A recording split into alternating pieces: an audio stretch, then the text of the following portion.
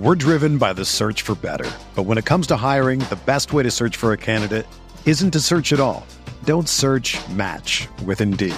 Indeed is your matching and hiring platform with over 350 million global monthly visitors, according to Indeed data, and a matching engine that helps you find quality candidates fast. Ditch the busy work. Use Indeed for scheduling, screening, and messaging so you can connect with candidates faster. Leveraging over 140 million qualifications and preferences every day, Indeed's matching engine is constantly learning from your preferences, so the more you use Indeed, the better it gets. Join more than 3.5 million businesses worldwide that use Indeed to hire great talent fast. And listeners of this show will get a $75 sponsored job credit to get your jobs more visibility at Indeed.com/Blue Wire. Just go to Indeed.com/Blue Wire right now and support our show by saying that you heard about Indeed on this podcast. That's Indeed.com/Blue Wire. Terms and conditions apply. Need to hire?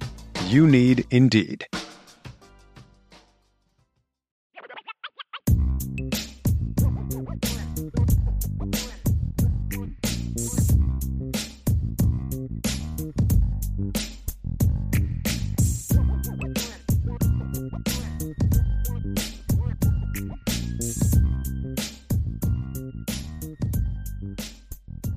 IB Nation, welcome back to another edition of the Irish Breakdown Podcast. It's Friday, August 25th. That means two things, Ryan.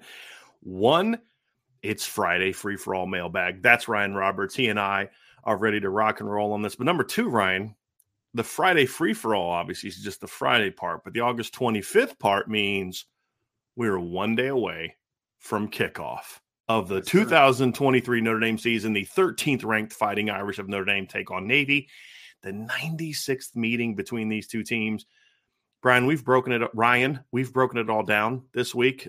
Tons of different content. We had Greer Martini on this week. Ryan interviewed Greer Martini. That was an awesome interview. You haven't listened to it yet. Definitely check that out. We'll have another interview with Greer posted tomorrow where Ryan just kind of talks about what's going on with him and his career and kind of where he's at right now. He's a linebacker coach at Charlotte right now. So we'll have that this week. We'll have the countdown to kickoff tomorrow morning. We'll get posted at 6 o'clock in the morning. Vince and Sean are going to record that tonight. We're going to have that. And then, of course, Ryan, first post-game show of the year. So lots of fun stuff going on. Vince and I will do our upon further review on Saturday night. Man, I'm so fired up for the season to be started. But before we dive into that, I did want to do something a little bit special, and I've been trying to figure out what day would be the best to do this. And today, I think, is the best to do this, and kind of before the mailbag. And I wanted to kind of talk with you guys about something. You know, we get asked a lot, Ryan, on this show about, you know, how we started and, you know, different things about the business. And you know, you and I have talked a lot about this, and you kind of know what's going on. Is one of the big benefits of Irish Breakdown over the last couple of years has been our partnership with Blue Wire. And you guys have heard us talk about that. And, you know, when Vince and I first started figuring out how are we going to do a podcast, you know, because I always wanted to do a podcast. And I really, you know, what's the way we're going to do it? We talked about subscriptions and all these different things. I had conversations with Locked On and other podcast providers. And, you know, they all had this vision for this is how podcasts need to be. They need to be this, you know, 20 minutes long and this here, and it's got to be that. And, you know, I just said, look, I'm going to do this the way that I want to do it and the way that I believe in. And unfortunately, there are no platforms out there that are going to allow us to do it. So we've got to kind of go independent. And about 3 years ago, I got a phone call and I'm trying to remember who it was, but I remember, I think it was Henry. I got this phone call and I was like, hey, you know, I'm with Blue Wire and we want to talk about partnering with you. And I was like, okay, whatever. It's going to be another waste of my time, but I'll meet with them. And it was something that completely changed the outlook for Irish Breakdown as a business. You know, Driscoll Publishing is a business, but Irish Breakdown as an entity, Ryan, was that partnership. And Blue Wire is still a new company. It was founded in 2018. A lot of stuff they've done has been, you know, raising private funds. They've been such a great partner for us. And, you know, just with the ability to sell advertising. But the thing I like about it is they are really into promoting the content creators. They're not into saying, hey, here's what you need to do. You need to do it this way, this way, this way. And you need to talk about this, this, and this. They've said, look, there's always opportunities for them to help us if we have questions or ideas or if we want to connect with somebody. They've been a great partner in that regard. but they were the one company that said, hey, we believe in the content creators, and you do your show the way that you want to do it. And if it works, great. And if it doesn't, then we'll figure something else out. And it has been tremendous, Ryan. I mean, I kicked some of the numbers around to you yesterday about what we're doing on the podcast now, and it's been such a tremendous blessing. And so I had a meeting last week with Blue Wire, and we recently actually signed a 2-year contract with Blue Wire. That's how much I believe in them, is I was willing to partner side by side with them. I don't have to worry about keep getting calls from all these other people about taking our podcast somewhere else. But they're starting something really cool that I wanted to kick over to you all, because I really believe in Blue Wire and the direction it's going. And you look at Blue Wire, they're now up to 300 shows. They have a lot of former athletes on it. They have people like us on it that are more team provided. They have NFL coverage, NBA coverage. They have, different professional athletes on it. It's been a lot of fun being part of this network. But now they're opening it up to really the first time for some sort of investing. And I'm going to put something in the chat here for all of you. If some of you are interested in it, it's sort of it's not so much a true investment. It's more of a crowdfund situation, but you can invest in the company and partner with the company if that's something that you're interested in. And so I put a link in the description box below, and you can find it at wefunder.com/Blue Wire. And this is an opportunity for you all to support Blue Wire, and Blue Wire supports Irish Breakdown. Being part of Blue Wire is a big reason we've been able to grow the way that we've grown. And we're going to look to make new hires over the next 6-7 months. And this partnership with Blue Wire is a big reason for that. And so, they're continuing to grow. The financial conversation we had last week made me a lot more confident in the direction that they're going. But they're trying to now take their game to another level. And they're going to need some capital to do that. And I really like this idea. I've talked to a lot of you about The Chosen. I've watched The Chosen a lot. That's sort of a crowdfunding thing. And what they're looking to do is to have people help them that are more like us, more like you guys. And so I put that link in the description box below at wefunder.com/Blue Wire. If you guys believe in us and you believe in what we're able to do, a lot of the reason we're able to do it is because of our partnership with Blue Wire. And so if you're someone who's looking to invest, this is a place to do it. If you knew the numbers like I knew the numbers of how this company has grown, you guys would understand that this is something you want to be a part of. So I just wanted to get that out there to you guys.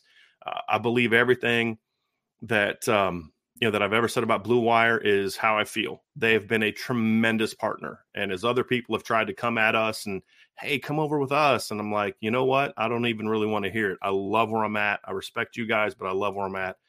And Blue Wire's been such a great partner for Irish Breakdown. So I just wanted to get that out there to you guys and talk to you a little bit about that before we dive into this mailbag, Ryan, because, man, I'm excited about both of those things, right?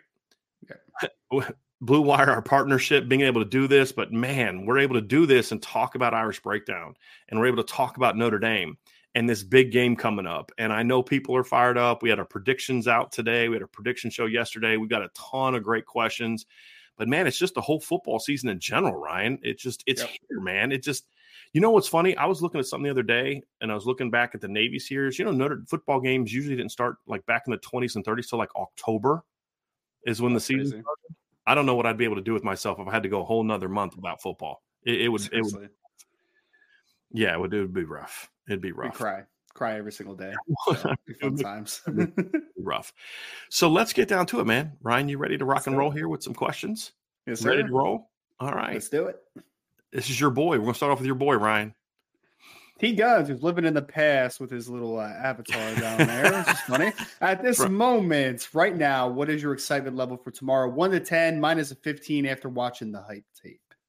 How about you, Ryan? By the way, so I'm more like a gentle into the excitement kind of thing. Like I didn't really start getting excited for like games when I played until the day of, right? Like that was kind of when things escalated a little bit. I feel like I'm easing right now. I would say I'm like a 7. I mean, it's still high, right? But like tomorrow morning, I'll wake up, it'll be a 9.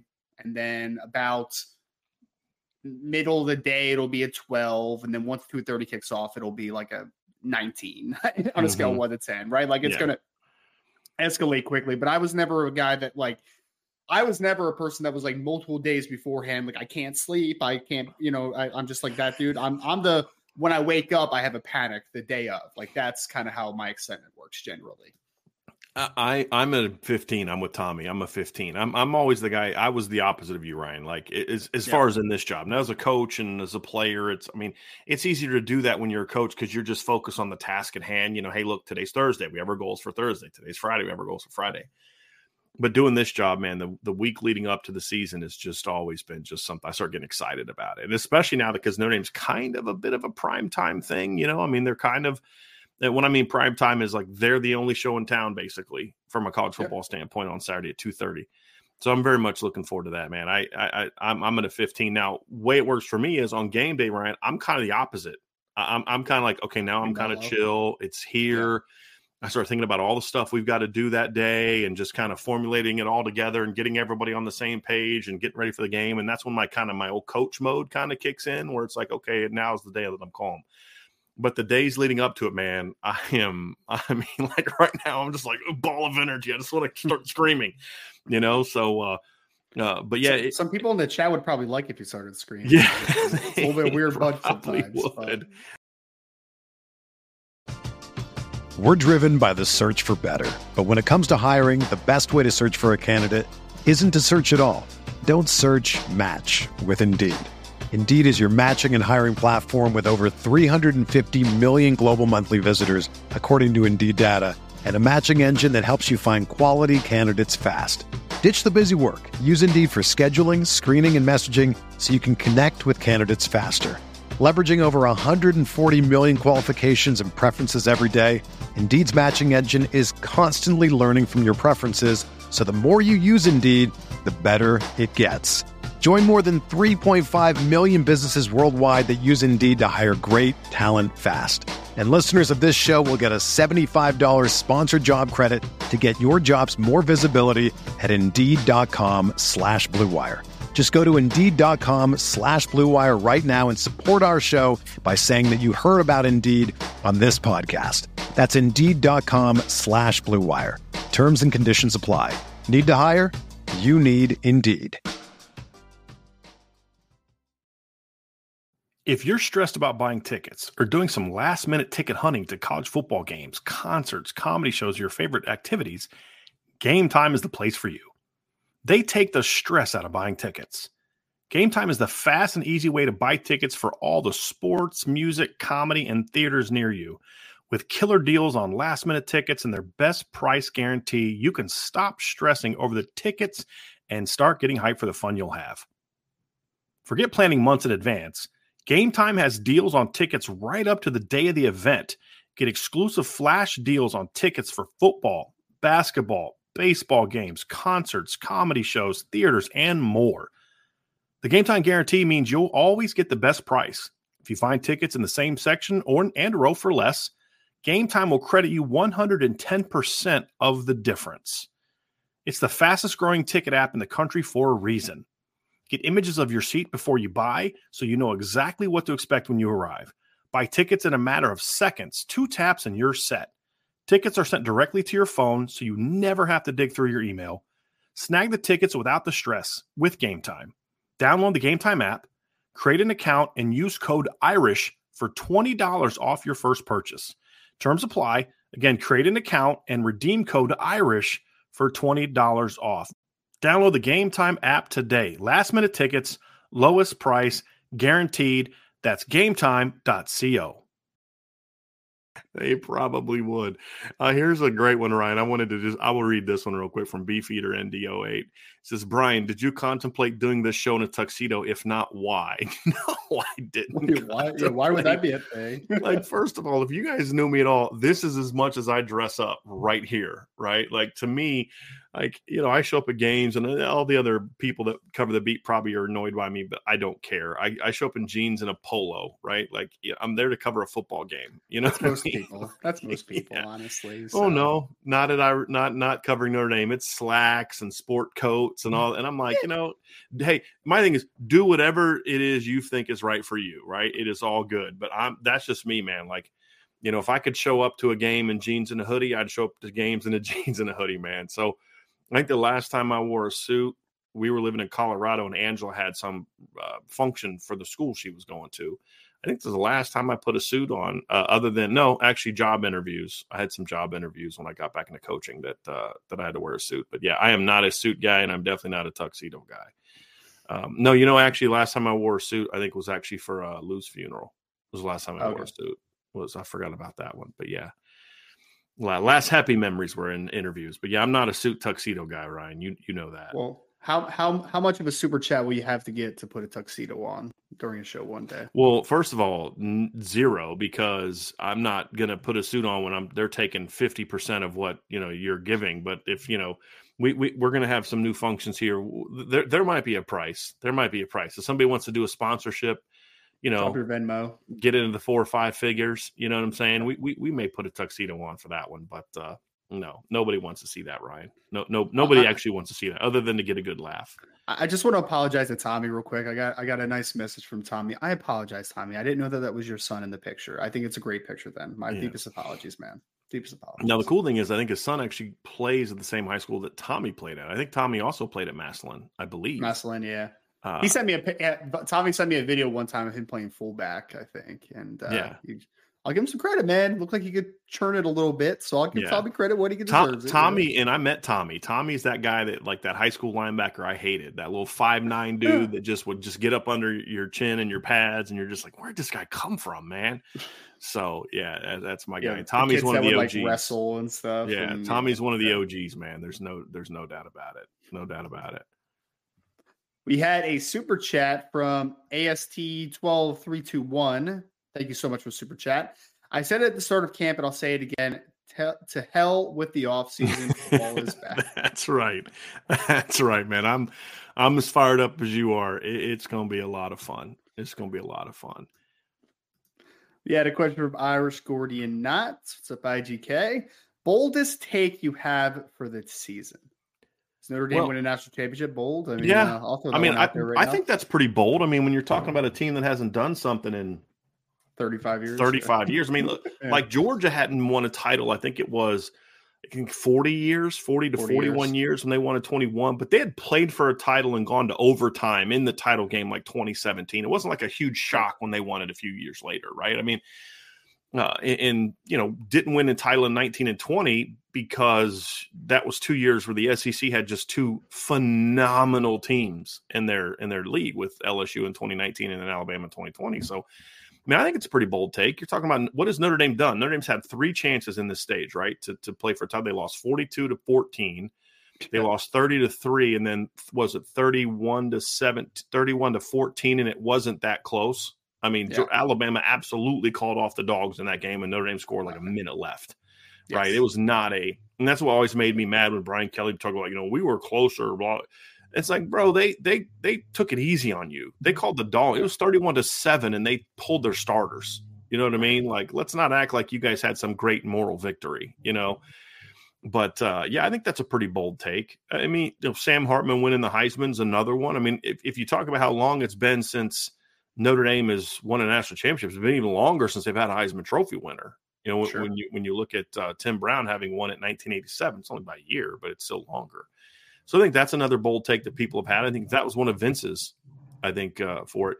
The other bold take that I have, I've kind of gone back and forth on this is I have this feeling about with like Alabama and Ohio State.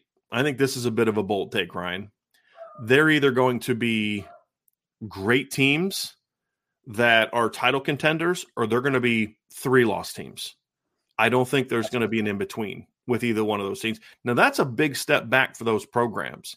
So either all the buttons get pushed right for Alabama, and they go out there and they're the team that we all thought that they were going to be, right? I mean, but when I look at their schedule and I say, if the things that I'm concerned about with them are legitimate, there's at least 2 to 3 losses on that schedule, Ryan. I mean, you talk about Texas in the opener at home, Ole Miss at home, at Mississippi State, at Texas A&M, home against Arkansas, home against Tennessee, home against LSU, at Kentucky, and at Auburn. Like, there's a chance for several losses in there if Kevin Steele's as bad as I think he is, and if the quarterback situation turns out to be as bad as I think it can be.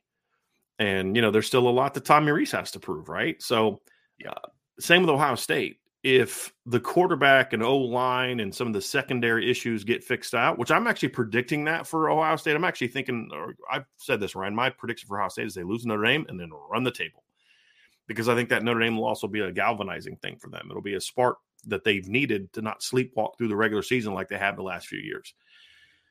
And I think it all figures out. I think they get back running the football and all that other kind of stuff. But if I'm wrong and their offensive line turns out to be a big problem, there's several potential losses on that schedule for them. Look, Penn State always plays Ohio State tough, right? I mean, you and I have talked about this. Penn State doesn't beat Ohio State very often, but they always play Ohio State tough. I mean, that is always a tough game. Even when Penn State's had some bad teams, you've got obviously Notre Dame on there. You've got at Wisconsin on there. You've got at Michigan on there. There's a chance for them to be a 3-loss team if some of those problems don't get fixed.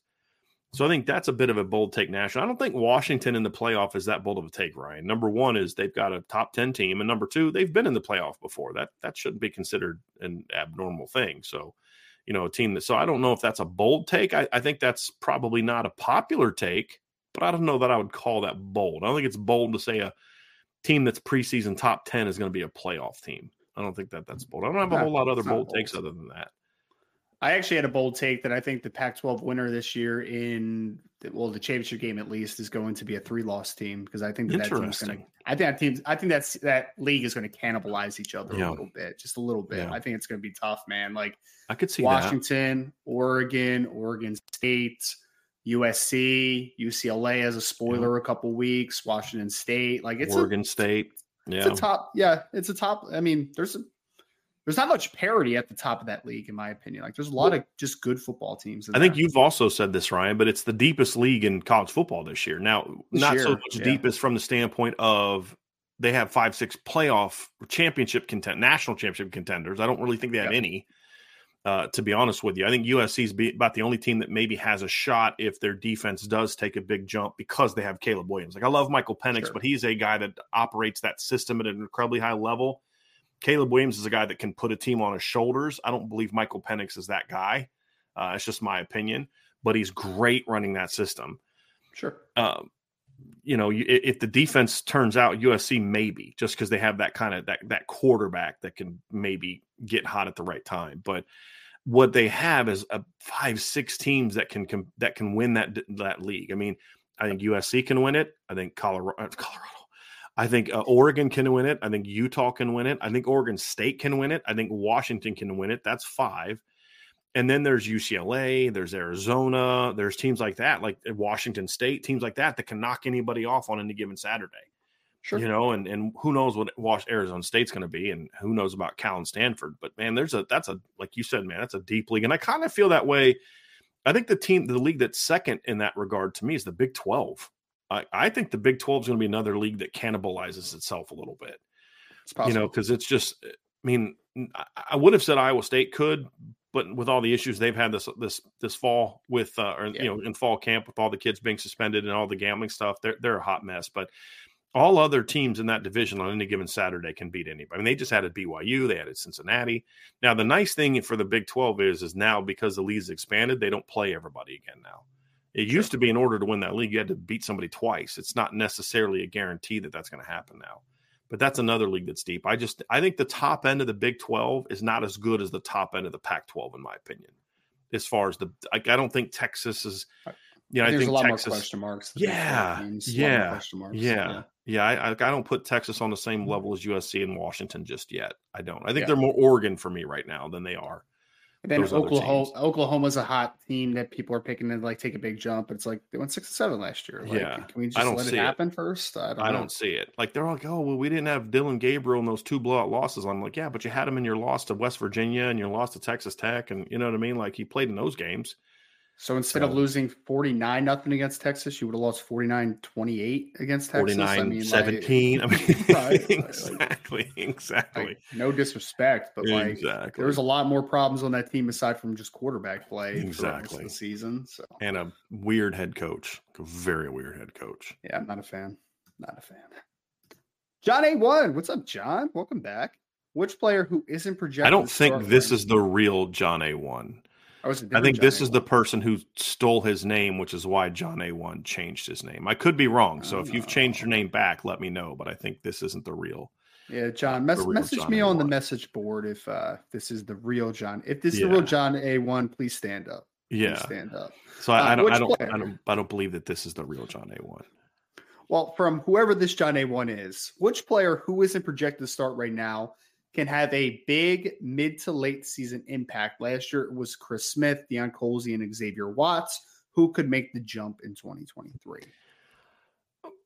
Mid-season impact. I would say that maybe Chris Smith was someone who didn't have a mid-season impact. We just started paying attention to it by the middle of the season. Yeah, but I thought he was Chris playing Smith, pretty consistently most of the year. Yeah.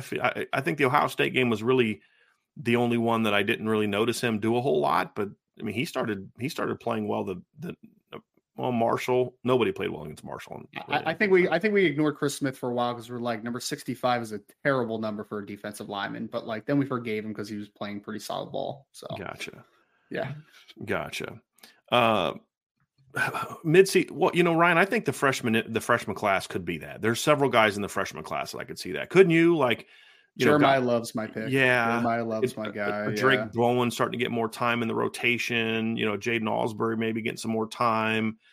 Antonio Carter is a transfer. I could see him really starting to maybe step up and get more playing time as the season wears on. I could see that. And I'm trying to think of some other guys that can maybe be that. Yeah. Yeah. Jajarian Price is a guy who may not take off right away, for Notre Dame. I could see that. Who's a freshman on offense that could maybe middle of the season start having more of an impact, although it won't be much statistically. I could see by middle of the season Cooper Flanagan's playing a lot more and as a blocker. I could see that. I could see that. He'd be one. He'd be one. Defensive line wise, Ryan, maybe the light goes on for Josh Burnham about midway through the season and he really starts to take his game. But I think what I'll say this is I think there's a much better chance for guys to become true mid-season breakouts than last year, where of those guys right there, Xavier Watts is the only one who really kind of had any sort of breakout type of. Now, Deion did some really good things for Notre Dame. I think his best game was like 3 catches. I wouldn't actually call that like a kind of a breakout. Not that word's not being used by this John A1 person here, but I could see that being more of a difference maker type of impact this year, sort of middle of the season than maybe we saw last year. Just a thought. Could be. Just a thought. I could also see Christian Gray continually getting more and more reps throughout the season, and then by midseason you're like, oh, it's her number 3 corner, like impossible. That's a you know good what I mean? one. So yeah, that's a really good one. I like that one, Ryan. Let's see here. We got one from Irish Gordian Knott. Irish Gordian Knott. How much do we expect Jordan Faison to be utilized this season? Who's, of course, the freshman walk-on lacrosse player. Yeah, I don't know that he's going to play a ton this year. Maybe. I just don't look. He's gotten some playing time in fall camp, but he's still right now at best the 7th receiver. So maybe, because you've got Tobias is ahead of him, Tyree and Jaden Thomas, the starters. You've got Jaden Greathouse. You've got Deion Colzie. You've got Matt Salerno. Rico Flores. Yep. So look, and I love what I've seen from Jordan Faison. Like, love what I've seen from it. Pleasant surprise, man. I thought he was going to be a good player, but I didn't think he'd be making noise this early as a freshman where people would be like, man, is that kid going to play as a walk-on? Like, that's wild, Yeah. Now, some of that is like, just people needed something to talk about. But the other part of it is like the kid was impressive athletically. Yeah. I think the thing is, like, for me, I don't disagree with anything I've heard anyone say about him. I think he's fast. He's quick. He has a chance to be a player. I think the thing that I've disagreed with is the hype of, oh, well, he's passed up so and so and so and so. I'm like, really? Like, that's not what I've seen. But if he does play it, I mean, I'd be fine with it. Have him back there returning kicks or something. Like, the kid's really athletic, easily. We've said this, Ryan. You and I, going back signing day, this is not your typical walk-on class. No, because you've got guys that are legitimate scholarship players. When there's a reason Ryan and I had him and Luke Talich on the show on signing day, because Ryan and I talked about this. Like, these are not normal walk-ons. Like, we need to talk about these guys as being part of this class, because these are not the quality walk-on type of guys. These are Division I football players, man. We had them on at the same time too. I Yeah. remember, like literally they were on at the same exact time in the interview, which is pretty funny. But, yeah, no doubt. And Luke's listed at like almost 6'4" now, man. Like that kid's gonna be a big dude, man. Yeah, he's a good-looking athlete. There's no doubt about that. All right, let's get to some more questions here. Hey, Quinn Kibler, what's up, Quinn? What do you think the first play will be? I'm saying RPO with a more downfield options. Well, an RPO is not a play, though.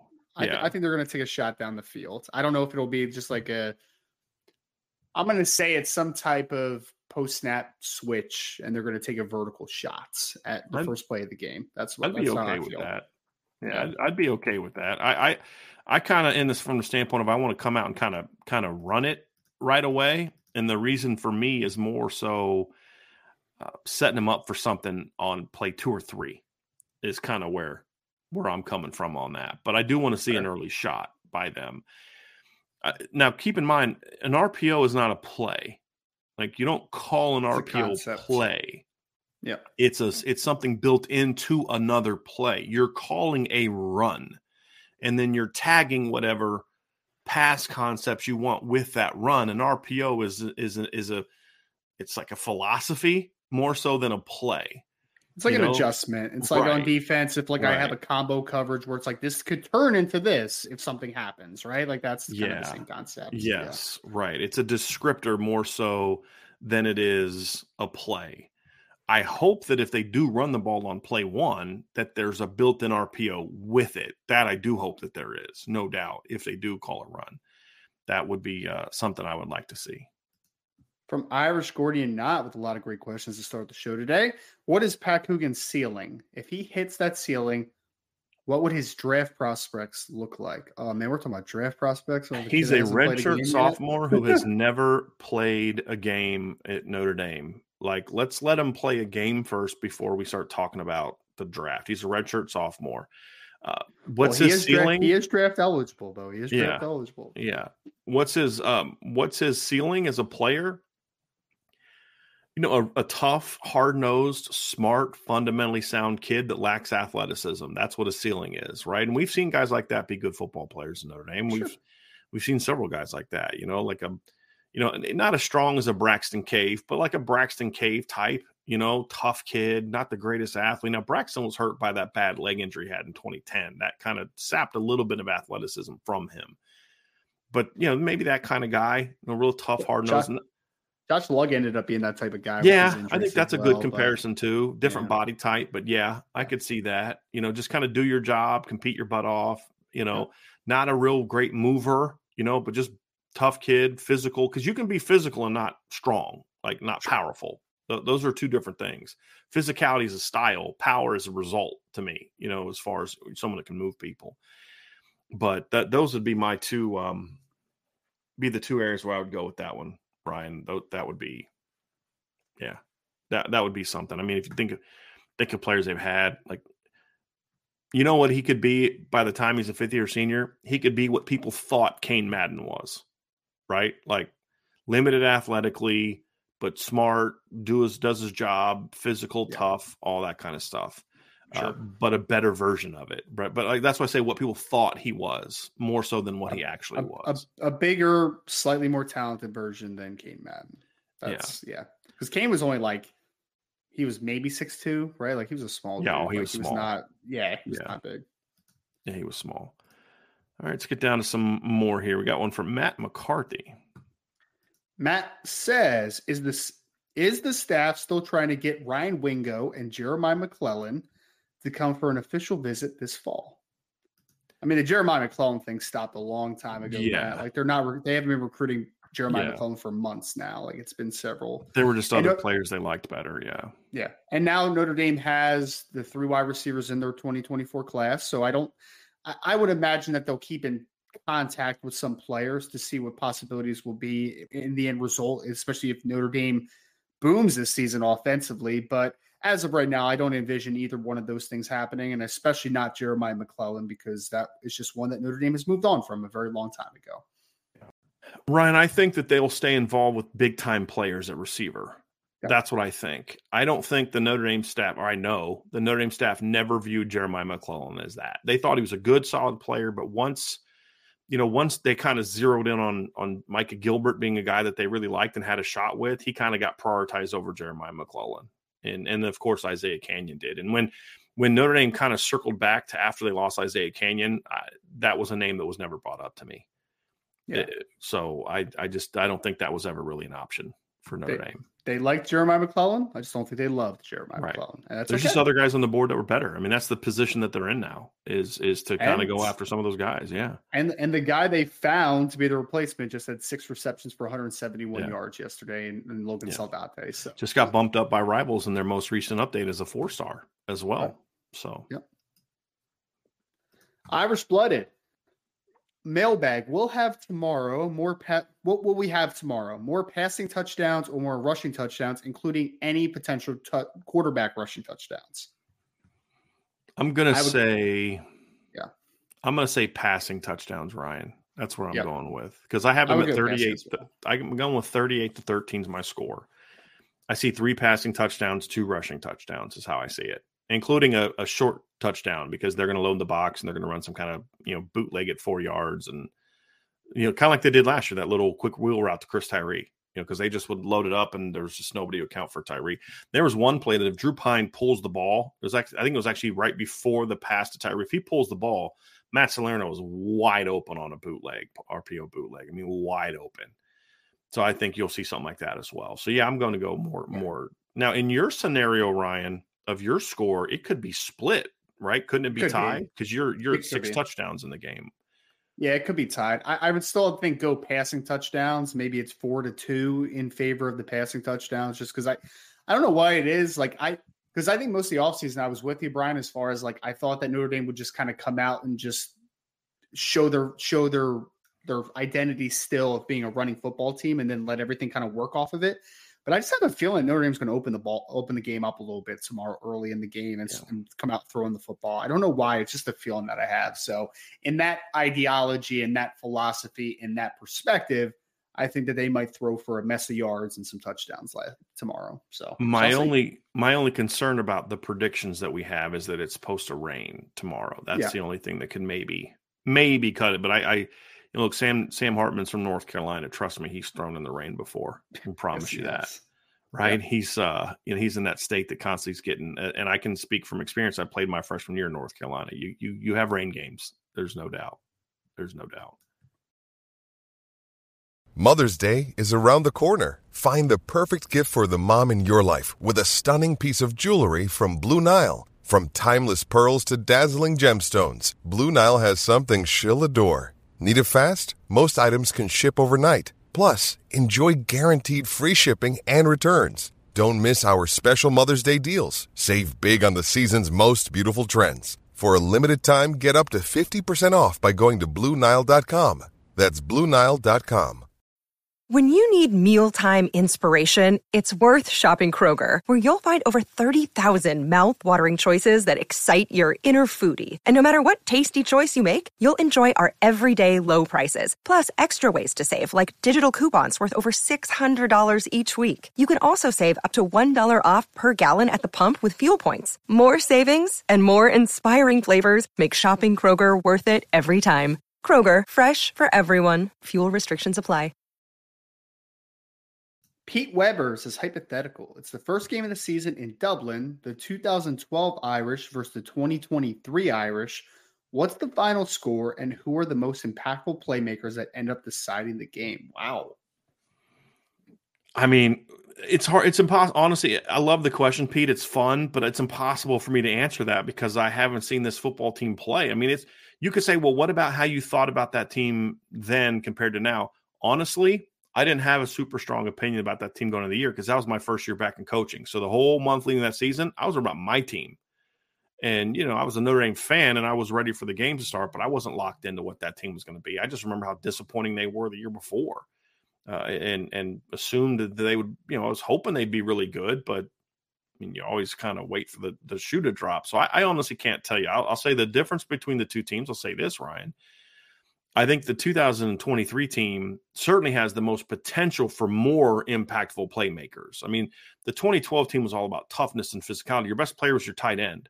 Your two best players on offense were your tight end and your left tackle, right? By far. And, and your best running back was a tough, grinded out guy that averaged under 5 yards carry.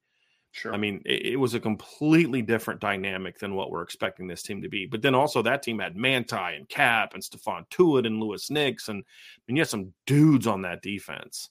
Sure. I think the overall top to bottom depth of this team is certainly better than that team. But it's very similar thing when we compare it to the 2015 team is there are not as many proven elite players on this team as there were in the 2012 or 2015 teams.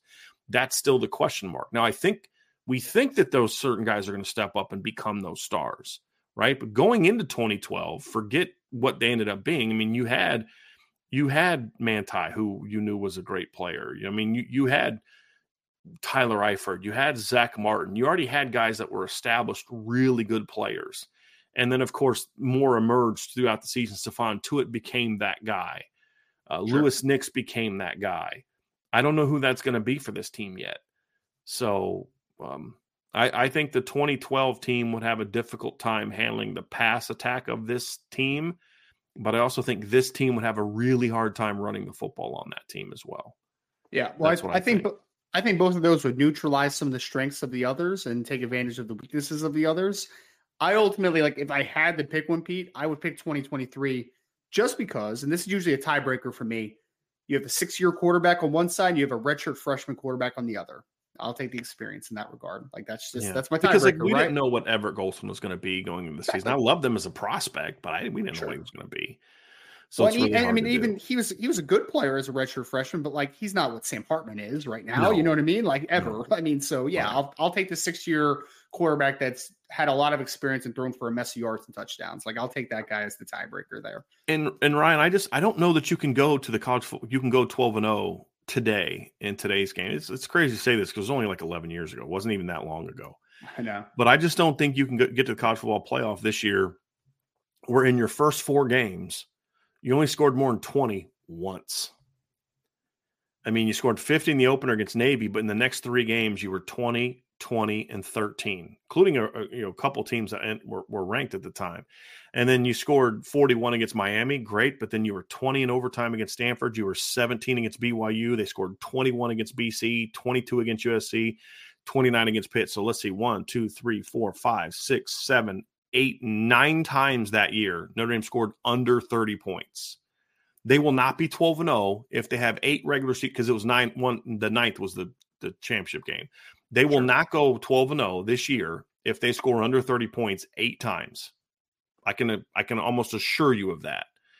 It's just, and if you have, how many games do they have? They had 1, 2, 3, 4, 5, 6, 7 games, Ryan, where they scored 22 or fewer points.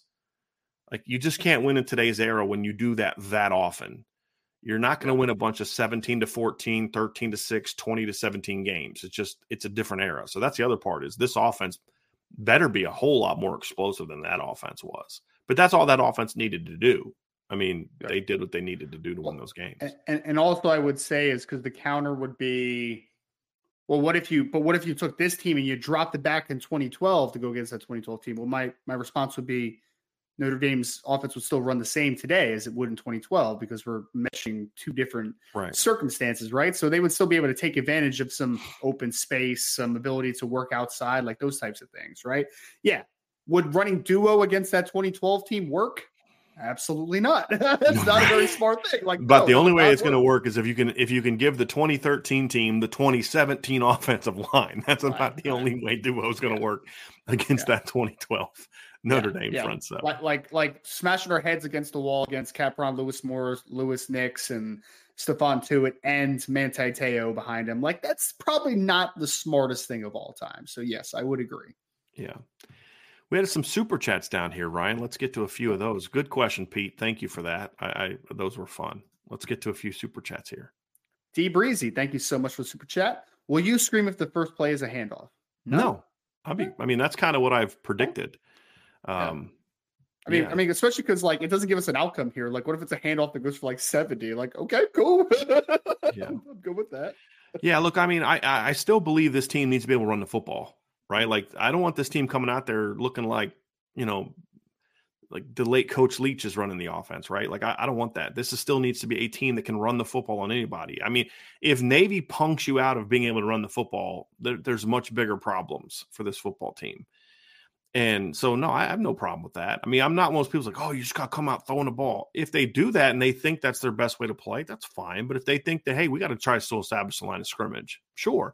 But also as a former offensive coordinator, also sometimes you're trying to set something else up. And so we're going to make you think we're doing this. And then, the second or third or fourth play, maybe we come back with a little something off of that. We got something because I'm trying to feel you out. I want to see what you're doing. And right. One of the safest ways to see how to feel a team out, Ryan, is to kind of come out and show a lot of different motions and shifts and looks, but still run the football with some RPOs built in. That way it's a little bit safer as opposed to, calling an empty drop back and then they run a coverage you hadn't prepared for all week and you throw an early pick, right? Like, I'm completely fine with that. Completely fine with that. And I did find out too, Ryan, that those first John A1s are the OG John A1. He has changed his name back. He just emailed me.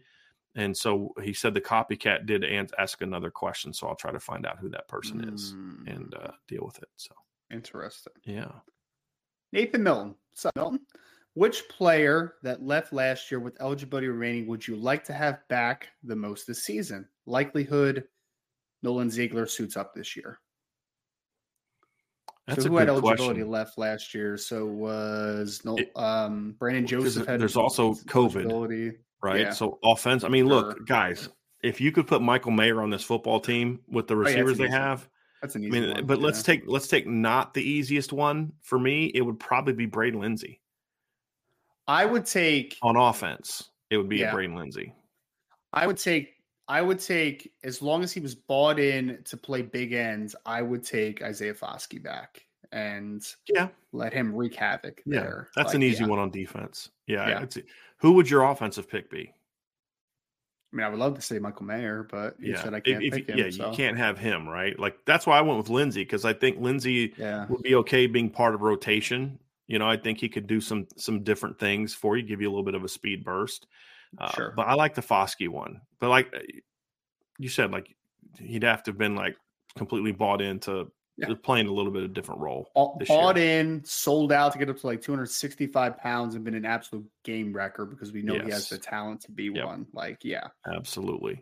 Could you imagine if you got because like Isaiah Foskey's sacks would go down a little bit playing big end, right? But can you imagine having a big end like him and it still had like 8 sacks plus? Do you think his numbers would go like this? So sacks would go down, but tackles for loss would go up? Probably. Yeah. I think that he would have like 14 to 15 tackles for loss and 8 sacks. Like that's kind of what I would think he would put up. Like I could see that. I just feel like that's great. It's really, really good. So cool. I could definitely see that.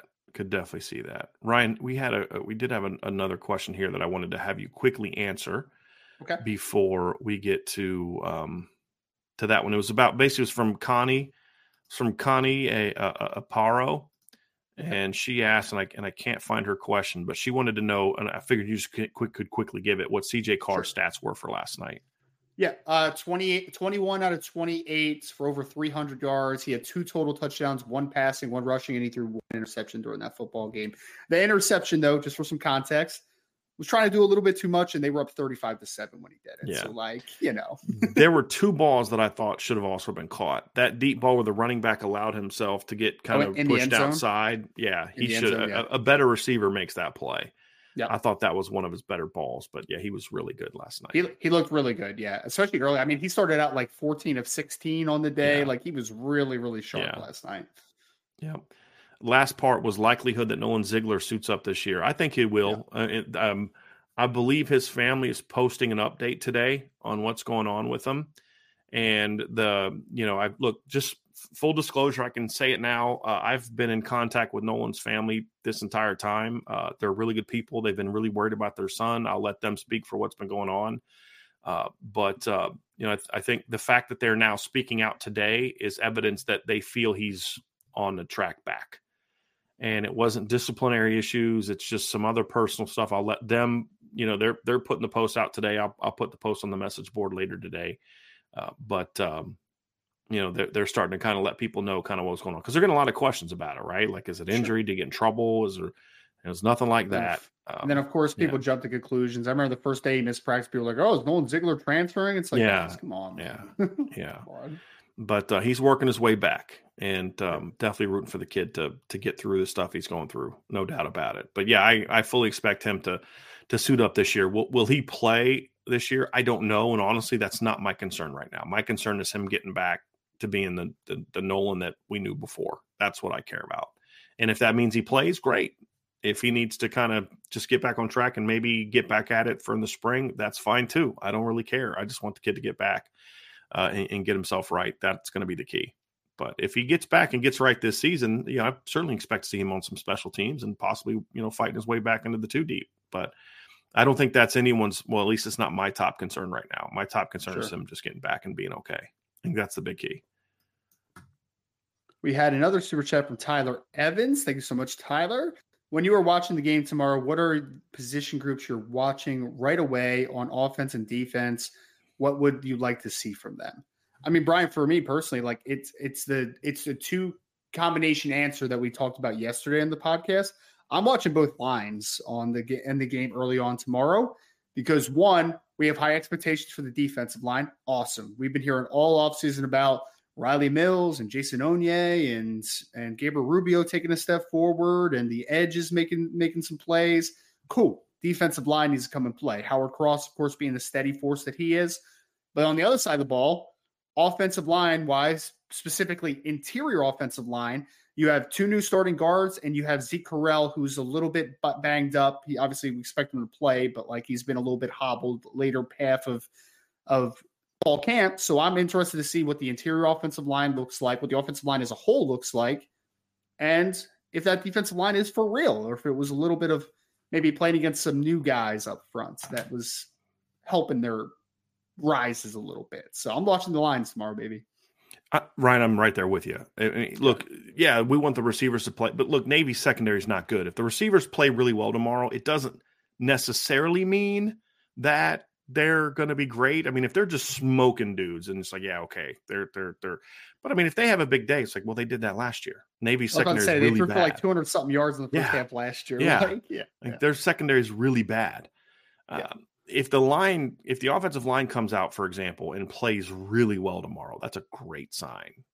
Great sign, because it's literally one player down in their front 7 and O line on each side from what they had last year. That's it. Just one player on the O line's missing. One player in the front 7 is missing. Now, he's a pretty good one, but he was an outside guy. He wasn't even a box guy. Right. And so if they come out and assert their, authority, so to speak, then that's a great sign.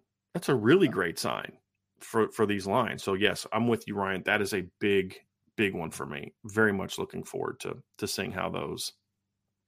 So, yeah, we'll get to some of those. So here's a good one, Ryan, from the real John A1. I've now been able to identify who the fake John A1 is, and so we're gonna deal with that here. So, nice. Yeah. John A1, what will Sam Hartman need to accomplish this year at Notre Dame to gain the national respect he should have in the first half on the season? I mean, it really comes down to go on the road and light NC State up.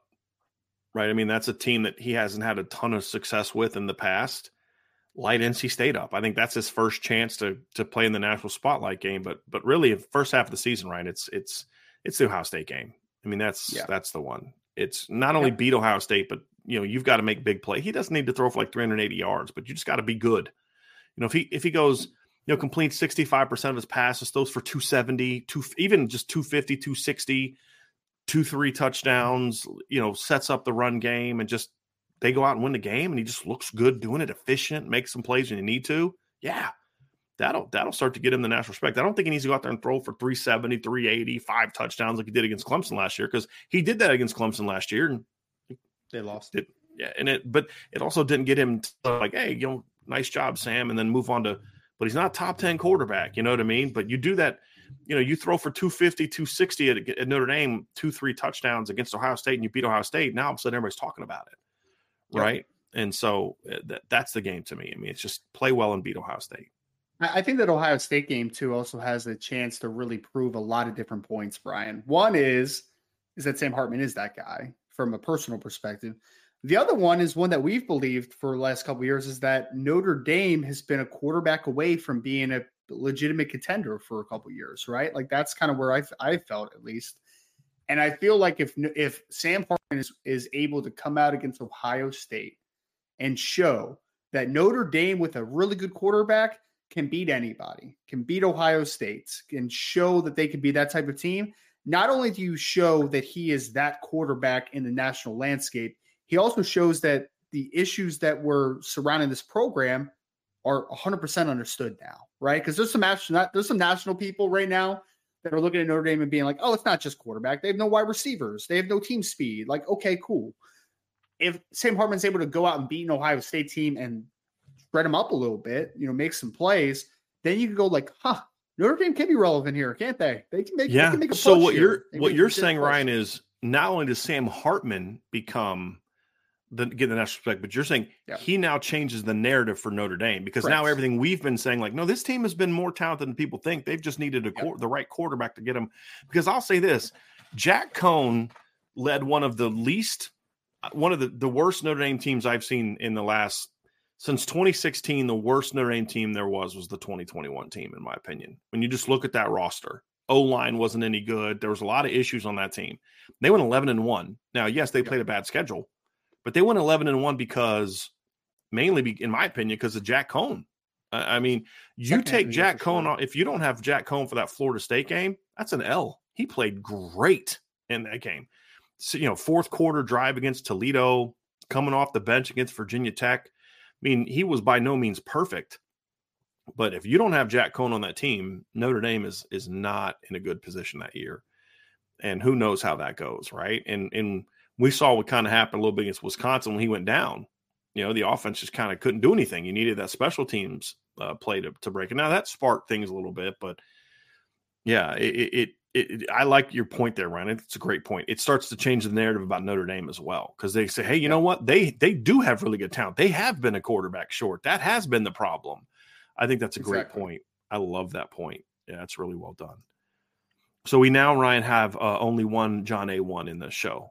The other one has now been removed. John, all I'll say, John, is when people feel like they need to start imitating people, that is the biggest that's the biggest flattery ever, man. Because they're like, that guy's cool. I want to be that guy. Indie Football Nerd is who he changed his name to. Yep. So, Ryan, that, but other people, now he's back to John A1, which I'm happy to see. And I didn't want to bring up the super chat till I was able to determine who the real John A1 was. So, well, you should have taken the other one's money and then kicked it. Nah, it's all good. I still get the money. I just wouldn't have pulled the chat up. So, yeah. John A1 with the super chat. Thank you, John. It's game time. I'm back. Let's go, IB Nation. Are they playing on real grass or turf? I believe this is a grass field. I believe it is too. Yeah. It's a soccer pitch, so like that's usually how that works, right? I think. I mean, that's typically. I mean, I've seen pictures too. I'm not like a expert on grass versus turf, but like it looked like grass to me. Pretty sure, and it's a soccer field, and the vast majority of soccer fields, especially I believe in Europe, are all grass or almost all grass, right? I believe so. Yeah, I believe so. I believe. Here's an interesting one, Ryan. I like this one.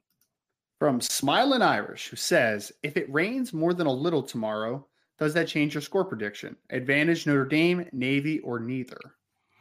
If it rains tomorrow and it's consistent throughout the game, Ryan, I think what that would do is probably lower my score total a little bit for Notre Dame and possibly Navy. So people have asked us, is it advantage Notre Dame, Navy, or neither? I think it's advantage Notre Dame because it's a little harder for undersized players to really dig in on a wet field, right? This playing defense. Like if you're going against a guy that's 50 pounds bigger than you on a wet field and your feet are just, you have a lot harder time really getting traction, really putting your feet in the ground and kind of holding up. I also think that there's a lot more exchanges that have to happen in the triple option offense, honestly, that the meshes and things like that a wet ball can really mess with you. It can. And so I think the smaller team that requires so much more not pin and pull, but, give, pitch, all that kind of stuff, mesh. I think it's advantage Notre Dame in that regard because they can just kind of lean on them a little bit. And I think that Notre Dame's players are going to have more opportunities for success in space if, with the slick turf than Navy's guys will. It's not a huge advantage either way. I don't think rain really gives a huge advantage in my opinion, but I think the one that would be there would be for Notre Dame in my opinion. But it would probably, maybe take a touchdown off of Notre Dame's docket and maybe a field goal off of Navy's. Just because you may run the ball a little bit more and some different things like that. Yeah, that's what I was going to say is that I had 42-10, so maybe it's 35-7, maybe 28-7. I don't know, but regardless, I don't think it swings momentum in one way or the other as much. I think it just kind of stunts some scoring that we would have potentially seen on a more dry field. Good one. I like that. We'll get a couple from him right now. What's the latest on Tyler Buchner in Alabama? I'm reading conflicting stories on his status. This is why I hate some of this fall camp stuff, man, because one person says one thing, another person says something completely different. Like, all I'll say is this, and this is just my opinion. I don't think Tyler Buchner is going to be the starting quarterback, but I also don't think that we're getting like exactly the full picture of what's happening in that quarterback battle. Like, let's let it play out for a couple more weeks, and then we'll find out very soon. Some of the stuff I've read and who I've read it from is kind of like, this is so low budget. There's just so many people that cover Alabama, and it's just that's a lot. And then most of them, I'm just like, dude, this guy has no clue what's going on. Like, I know for a fact that he's not getting that information from Nick Saban or Tommy Rees. You know what I mean? And so I have no clue who's going to start. None. We'll find out here probably the next week. I think Tyler's doing better than maybe the perception is. I heard he had a really good scrimmage last week, but I think other guys did as well. So, I don't know what he's going to do. I've said all along, this was not the place he should have picked Ryan. He should have, honestly, if he didn't want to be at Notre Dame, he should have gone to Stanford and ran Troy Taylor's offense. Like, he'd be really good in Troy Taylor's offense, in my opinion, if he could stay healthy. Because that's it's an air raid type of offense. They let their quarterback, they like their quarterback to run a lot. I think their quarterback was their leading rusher last year, wasn't he? At Sacramento State, I believe he was. First or second? It was the backup quarterback. The backup quarterback? Okay. Yeah. They used him as like a just pure like Wildcat type of kid. Yeah. So, yeah. So you get Tyler Buchner, you don't need to put that guy in there run a Wildcat. Your starter can do that, So, like, to me, I thought a system like that, somewhere going back out in the West Coast, somewhere that's going to let you kind of be in the shotgun, run pass, going to Alabama's offense just didn't make a lot of sense to me. It really didn't make a lot of sense. I remember one team that people were talking about a lot was TCU as well, and I thought that one could have been interesting as well. Yeah. I would have been interested to see what he looked like in Sonny Dykes type of system. But that's I mean, kind of a gamer, playmaker. You don't need to be a 70% completion guy. Yeah, they ran Duggan a lot last year too, man. They ran him a whole lot. So I mean, I think Buchner could have been successful in that offense. And Duggan wasn't the greatest passer on the planet either. No, he wasn't. Yeah. He wasn't at all. He wasn't at all. But they manufactured a lot of easy stuff for Max Duggan. I mean, that offense did a really good job last year. So he would have went in and he would have battled with Chandler Morris, right? Mm-hmm. And it's like, I think Tyler probably maybe could have beat out Chandler Morris. I mean, potentially. So it's possible. Yeah, it's certainly possible. Let's get some more questions here, Ryan. Yeah, John A1 who said, how many yards per catch do you expect from Tobias Merriweather? Are we just talking tomorrow, John, or are we talking full season? Let's do both. Let's just do both. I say that Tobias is a big play threat tomorrow. Like, I would say that I think that he's going to average like 17 or 18 yards a catch tomorrow because I think he's going to be a little bit of the field stretcher. I actually think that Chris Tyree is going to be more of the let's get him the ball quick and get him acclimated and let's let him work in space and create some big plays that way. So I think Tobias will actually be the yards per catch guy as far as stretching vertically. So I'll say 17 to 18. That's a high number. So I'll say on the season, he goes 15 to 16 yards a catch. Still a really healthy number. Yeah, I think that's fair. Style. Yeah. Yeah. He'll have some games where he's over 20 and some games where he just catches nothing but stop routes and crossing routes, just the nature of, and then other plays other plays open up. So I think 15 to 16 is fair on the season. I do. Yeah. I think that's fair. That's a, because there's gonna be some teams that are just gonna be like, we're just gonna play cover 3 and cover 4, just not let you get behind us all day, like it's not gonna happen. We had another question from Katie Keevers. What's up, Katie? Is it concerning at all that Coach Freeman described the journey of the wide receivers this offseason as a bumpy road? No, not for me. I mean, it has been. That's when you're going up against the player. I mean, you got to think about what we've seen from the receivers this offseason, right? You get Caleb Smith transfers in. He then has his issues. He leaves. Lorenzo Styles goes to the spring. And then he leaves, right? That's all part of this bumpy road, right? I mean, you've had guys that went through periods where, they weren't playing as well, and then other periods where they were playing well. It's part of the development of a younger group. Honestly, if he would have said something different, I would have said one of two things is true. One, he's lying to us, number one. Or number two, maybe this secondary is not as good as we thought it was going to be, right? I mean, that's the reality is the receiving core has a lot of potential. It's not going to be as good as the corners this year, in my opinion. That's one of the 5 best cornerback tandems in college football, in my opinion, Ryan. Cam Hart. And that's based off just what they did last year, honestly, in my view. Not even projecting them to make huge jumps this season. If they make huge jumps, they're in the top 2 or 3 as a tandem. They were both very good last year. How many teams had starting corners that held opponents to 50% and below on the season? Both of them. In 2018, 2018, the Notre Dame's cornerback tandem of Troy Pride and Julian Love was pretty flipping good, right? We would all agree with that. Both of them allowed quarterbacks to be at 50% or higher on the season. Julian Love was like 56% on the season. I think Troy was like right at 50. I'm going to have to look that up. I'm pretty sure that Troy actually had the better. I believe Troy Pride had the better yards per attempt, completion percent against him average that season. Let me just go pull that up here real quick, Ryan. So Troy was at 57. So I had him backwards. Troy was at 57. Julian was at 53. Okay. And they gave up 42 and 44 receptions respectively. Last season, Cam was at 50 last season, and he gave up 22 completions. Benjamin was at 43.1. He gave up 22 completions. So the two of them combined gave up the same amount of completions that Troy Pride gave up in 2018 and only 2 more completions than what Julian Love gave up in 2018. Now, part of that is the system. Like, they gave up a lot of 5-yard hitches because the nature of the defense. That was the kind of their no cover zone, right? So that inflates the numbers and the percentage a little bit. For context, different style of play. You're not giving up as many of those throws in a cover 1 defense. But it still speaks volumes. I had somebody asking me the other day, they were asking me about their All-American lists and why, did I think Benjamin Morrison deserved to be on it over, Will Johnson, for example, and some other players. And so I gave some numbers and I said this, here's the breakdown of it. Cause I don't think people realize just how good Benjamin Morrison and Cam Hart were last year in context. But last year, Benjamin Morrison gave up 43.1 completion percentage and 296 passing yards. Kool-Aid McKinstry, who was excellent, by the way, gave up 37 completions, 352 yards, and 46.3%. Kalen King gave up 27 completions, 45.8%, and 343 yards last season.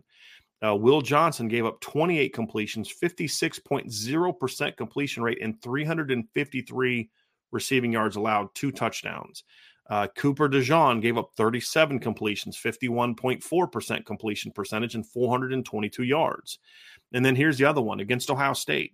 Benjamin Morrison gave up 3 targets, 1 completion for 12 yards. Will Johnson, they went 6 for 6 against Will Johnson for 67 yards. They went 3 for 8 against Cooper DeJean for 118 yards, right? Like, that's who this receiving core is going against every day.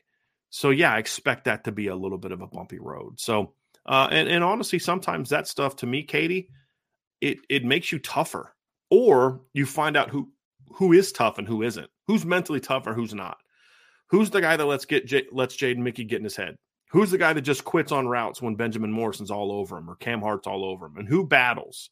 Who's my competitors? Who's the guys I'm going to go to battle with?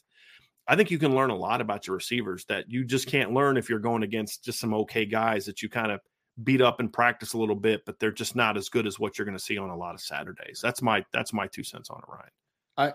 I'm sorry. I've been spending the last 2 minutes trying to rack my brain of which cornerback tandems probably gave up less than 50% each. And Thinking like Penn State might be the only other King, one. Joey Porter Jr. Yeah, maybe. let me see what Maybe Joey the TCU Porter was. duo, TCU. I'll pull them up in a second. Previous Hodges Tomlinson Maybe. and Josh Newton, maybe. Yeah, let me see the targets. So Joey Porter was at 50% last year.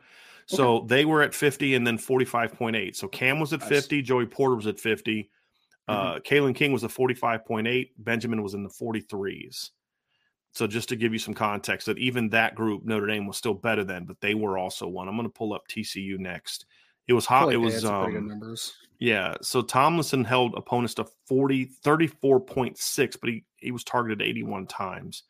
He gave up 2 touchdowns and had 3 picks. Who was the other one? Josh Newton was the other corner. Josh Newton. He was at 35.3. So that was a pretty good one. Yeah. Yeah. But I got a feeling, like looking at the numbers here, I have a feeling there's some interesting analysis going on here as far as completions compared to, because like the number of targets are a little bit interesting, but that's a good number. There aren't many.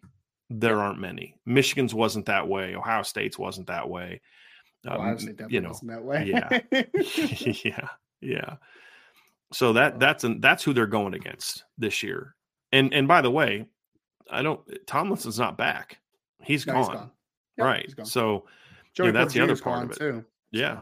Yeah. And then Alabama did not, because McKinstry was at 46, but Terry and Arnold was at 53.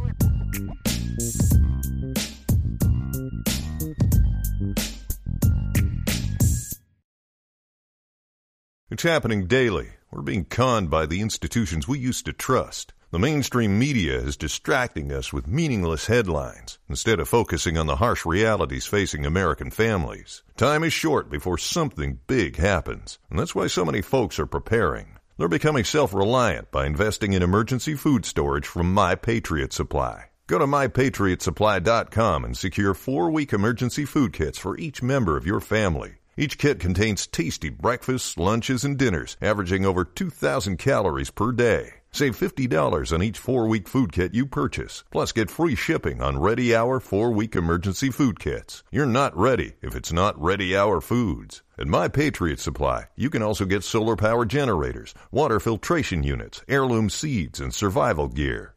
Order by 3 p.m. and your unmarked boxes ship the same day. Shop MyPatriotSupply.com today. MyPatriotSupply.com.